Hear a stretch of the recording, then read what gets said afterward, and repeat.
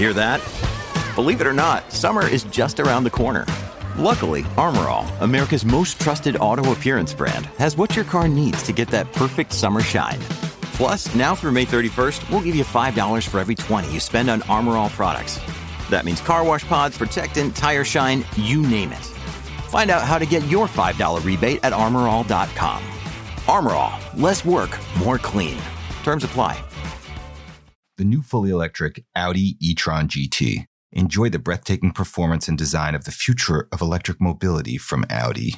With Quattro-inspired flared wheel arches and Matrix design LED headlights, every element has been carefully considered and selected to help deliver a thrilling drive. And with an acceleration of 0 to 100 kilometers per hour in 4.1 seconds, the Audi e-tron GT is performance electrified. Start the future now and visit Audi.ca to learn more. There's a race going on right now to remake the North American recycling landscape. I'm Gabe Friedman, and my guest on Down to Business this week was Ajay Koshar, Chief Executive of Mississauga-based Li-Cycle Corp., which has raised hundreds of millions of dollars recently for lithium-ion battery recycling. If you're like me, you may have thought about recycling almost like a utility, but Li-Cycle is projecting it could hit just under $1 billion in revenue by 2025. For right now, it's focused on building infrastructure, including about 20 collection facilities that it calls spokes, where it plans to grind up batteries from phones, tablets, even electric vehicles, before separating out the most valuable metals. As always, the interview was edited for clarity and brevity. Ajay Koshar, thanks so much for joining me today on Down to Business. Great to be here, Gabe. Great. So can you just describe your company's business? So Li-Cycle is a lithium-ion battery recycling company. And so what we do is we're a commercial business that takes in rechargeable lithium-ion batteries, and we reproduce the fundamental building blocks of those batteries again. So we reproduce lithium and nickel and cobalt and more. And we were started 5 years ago. We're over 100 people. We have many different customers that supply us with batteries. We make product, we sell product. And maybe to help paint the picture here, it'd be good to start with what's been happening. So briefly, if batteries have made their way to a facility to be recycled, it's typically been done thermally, or the word for that is pyrometallurgically. So high temperature. And basically batteries have been mixed in with other recyclable products like alloys, other materials that may contain nickel and cobalt, and then directed into these historical or legacy supply chains, which have really been nickel smelting and refining. So our background before we started this business was really in helping build facilities that produce lithium chemicals that go into batteries. And so we got very curious and subsequently then frustrated about what was happening to all these batteries. And when we dug into it and we found out, hey, okay, well, they're just going to these legacy supply chains. The ironic thing about that is, lithium, for example, one of the critical components in the batteries, is lost when you go through these high temperature processes, and they don't recover the majority of the materials. They're not as economic, and they're also polluting potentially. So that's where Li-Cycle was really born out of in 2016. So back to your question, Gabe, what do we do? Simply put, we run a two-stage model. We start with batteries from a variety of sources, and those go to our first process, which is the spoke. The spokes are small scale facilities that get close to where batteries are. And what that does is it cuts down the footprint and the cost of logistics, because batteries are heavy. And that's actually the first issue that a customer of ours would typically run into. Say, hey, where do I ship these batteries? It would typically be quite far away. So we transform that into intermediate material. And then lastly, the hubs are centralized facilities where we take that intermediate product, think of it like the dough to the pizza, and we go back to battery grade lithium, nickel, cobalt. So non-thermally, much more economic for this low cost, high recovery, and also much more environmentally friendly. I want to go back to a second about something you just said, which is that a lot of other recycling processes up until now, you said have been a thermal process, which I'm guessing means that they're just melting a bunch of metal. In some of the papers you guys have put out, you've described your own process as a wet chemistry process that captures more of the metals like lithium, cobalt, nickel, and releases less, I guess, greenhouse gases and chemical pollutants into the air. I was just wondering how you found this method and what the history of it is. So I'm an engineer, chemical engineer personally, and Tim Johnston, my co-founder, mechanical engineer. So we used to work at a firm named Hatch, which is a global engineering, procurement, construction management firm. And we're basically building metallurgical plants. So these are plants that produce lithium and nickel and cobalt. What's in a battery is the culmination of a really complicated supply chain, right? It's all this mining and refining, and then it comes into this refined product. Well, from a basic perspective, you don't need to throw a battery into a furnace to actually process it. You don't need to. And the reason why it's very amenable to non-thermal, our first step is mechanical shredding.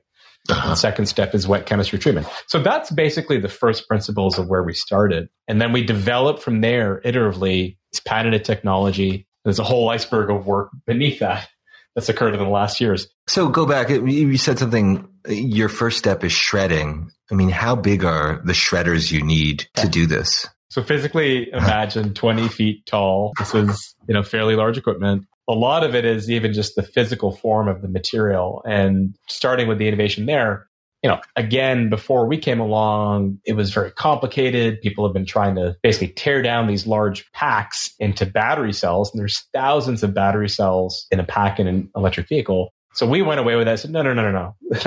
That's a bottleneck. There's a lot of labor. It's also potentially unsafe. So what we do is automated, and that's where a lot of the innovation kicks in. How do you do that safely? How do you do it scalably? And that's the spoke part of the business. We have an existing commercial operating spoke in Kingston, Ontario. We have a second one already operating in Rochester, New York. And then we've announced a third in Arizona. We make that intermediate product. The intermediate product has a very creative name. It's called Black Mass. It almost sounds like black matter, something from space. But anyways, so in the battery, you have a cathode and you have an anode. And the cathode contains lithium and nickel and cobalt and other materials. And the anode is usually graphite. So both happen to be black powders. And so that's a really valuable portion from what's in the battery. And that's what we're isolating at the spokes. And that way, we're only transporting on that proportion that has the high value and is also a much decreased part of the mass of the battery. And this is what basically enables the efficiency. And then at the hub, that's the input. So I think this black powdery input that has lithium and nickel and cobalt, all these rich critical materials. And then we use wet chemistry to go back to the same materials that are produced from mining and refining.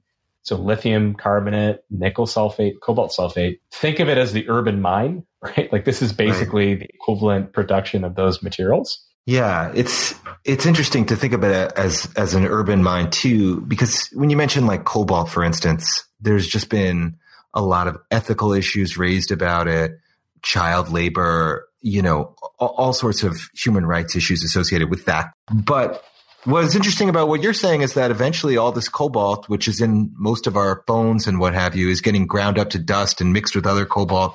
We're not really going to be able to tell the provenance of this metal if recycling continues to grow like you're suggesting it is. The best we can do is ensure that from our supply chain, that it is totally transparent and compliant with the highest standards of ESG.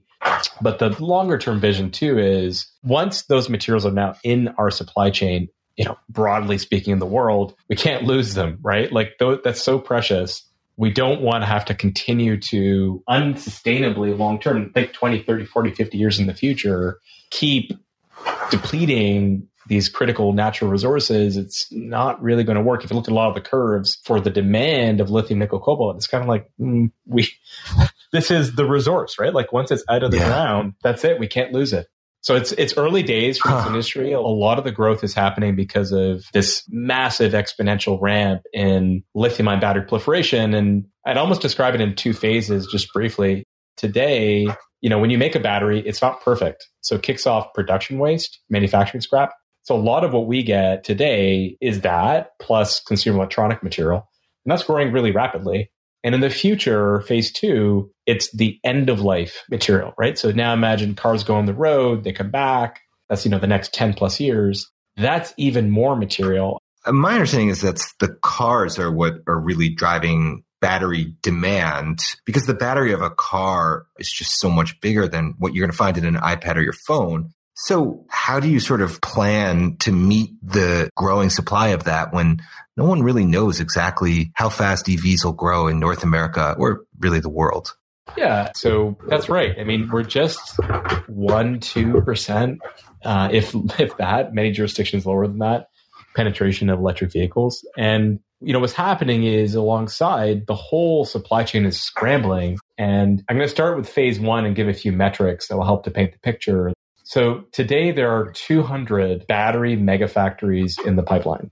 When we started Li-Cycle 5 years ago, I remember seeing a graphic at the time that showed just over 10, maybe a bit more. But the point is that it has been so exponential. And in phase one of the growth of recycling, when a battery is made, now imagine those 200 plus megafactories in the pipeline, it's not perfect. So along the way, there are offcuts, there are batteries that don't pass quality checks. And so that generates scrap. Typically 5 to 10% of the output of a given manufacturer at a really good level. That's a very good manufacturer. And so now you start adding this up across 200 plus megafactories.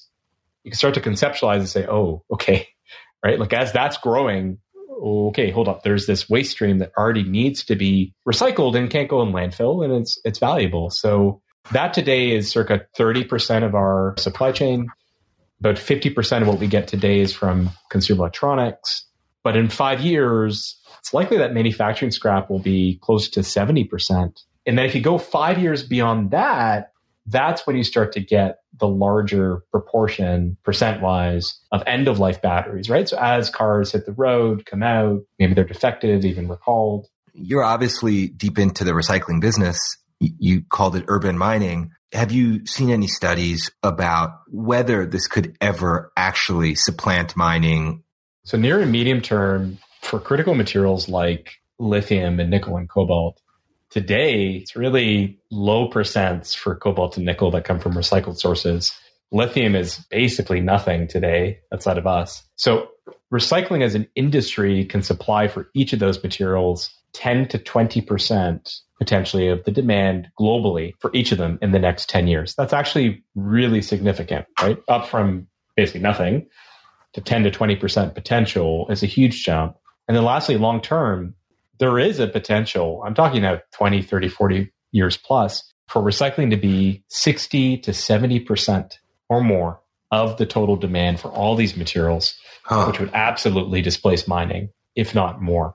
Because once it's above ground, we can there's no limit on how many times we can recycle it. We just go back to the atoms at Li-Cycle and we remake the materials. You do have some losses right along the way, whether good us or other sources, but it's a really potentially very efficient future.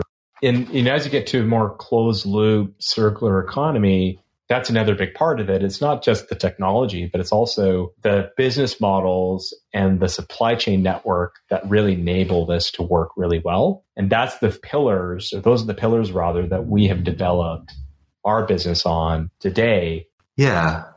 Okay. We don't really have too many battery makers, or I don't know if we have any really in North America. Like, where is most of your end product going? That's a great question. Yeah. So this is actually it's a gap, I'd say, in North America. I mean, you have battery cell makers. I have a few existing today. There's been additional announced plans in the US for growth. But that's been, positive development, I'd say, in the last couple of months. So that's great to see. But what's missing is the cathode manufacturing. So a little bit of cathode manufacturing in the US, smaller scale. But outside of that, give context, when we sell our materials like lithium and nickel and cobalt, it actually goes to a cathode precursor maker or a cathode maker, which then goes into a cell. So we've seen some plans out there for potential new capacity, but it's not quite there yet. So what they actually do when they make cathode is there's a variety of ways, but it's typically a high temperature process, and it's mixing in lithium with a set mix if it's a nickel manganese cobalt cathode of nickel manganese cobalt. And it is at some stage high temperature because it's being converted into the form of the cathode. So there are a few key parties that do that. There's a lot of capacity in China, some of this in Japan, Korea. There's some being built in Europe, and in North America, there's a small plant in Michigan. And then outside of that, one of the main other plans that's been announced are Teslas, where they've talked about going to making cathode. But that, I don't think a lot of folks, and it's hard to know, right? But even from a policymaker standpoint, this point is kind of missed sometimes that, okay, hey, you can bring the battery manufacturing here, might even have the critical materials, but if you don't have the cathode making, then you're missing the step that makes it into the thing that goes in the battery, right? So there is an increasing awareness about it, but I think it's a missed point because people just don't know. Well, Ajay, thank you so much for coming on the show. It's been a pleasure to speak with you about these issues. Great to be on, Gabe. Thanks so much. That was Ajay Koshar, Chief Executive of Li-Cycle Corp. That's Down to Business, and thanks to the team behind this episode, including Bryce Hall for music and production, Yadula Hussain for editing, and Pamela Heaven for web support. If you enjoyed this episode, you can share it with a friend, rate us on your podcast app, and if you're still looking for more energy news, the Financial Post launched a newsletter today that's exclusively devoted to news about Canada's energy landscape. It's free and you can sign up at financialpost.com to receive it. As always, thanks for listening. I'm Gabe Friedman, and I'll be back next week with another episode of Down to Business.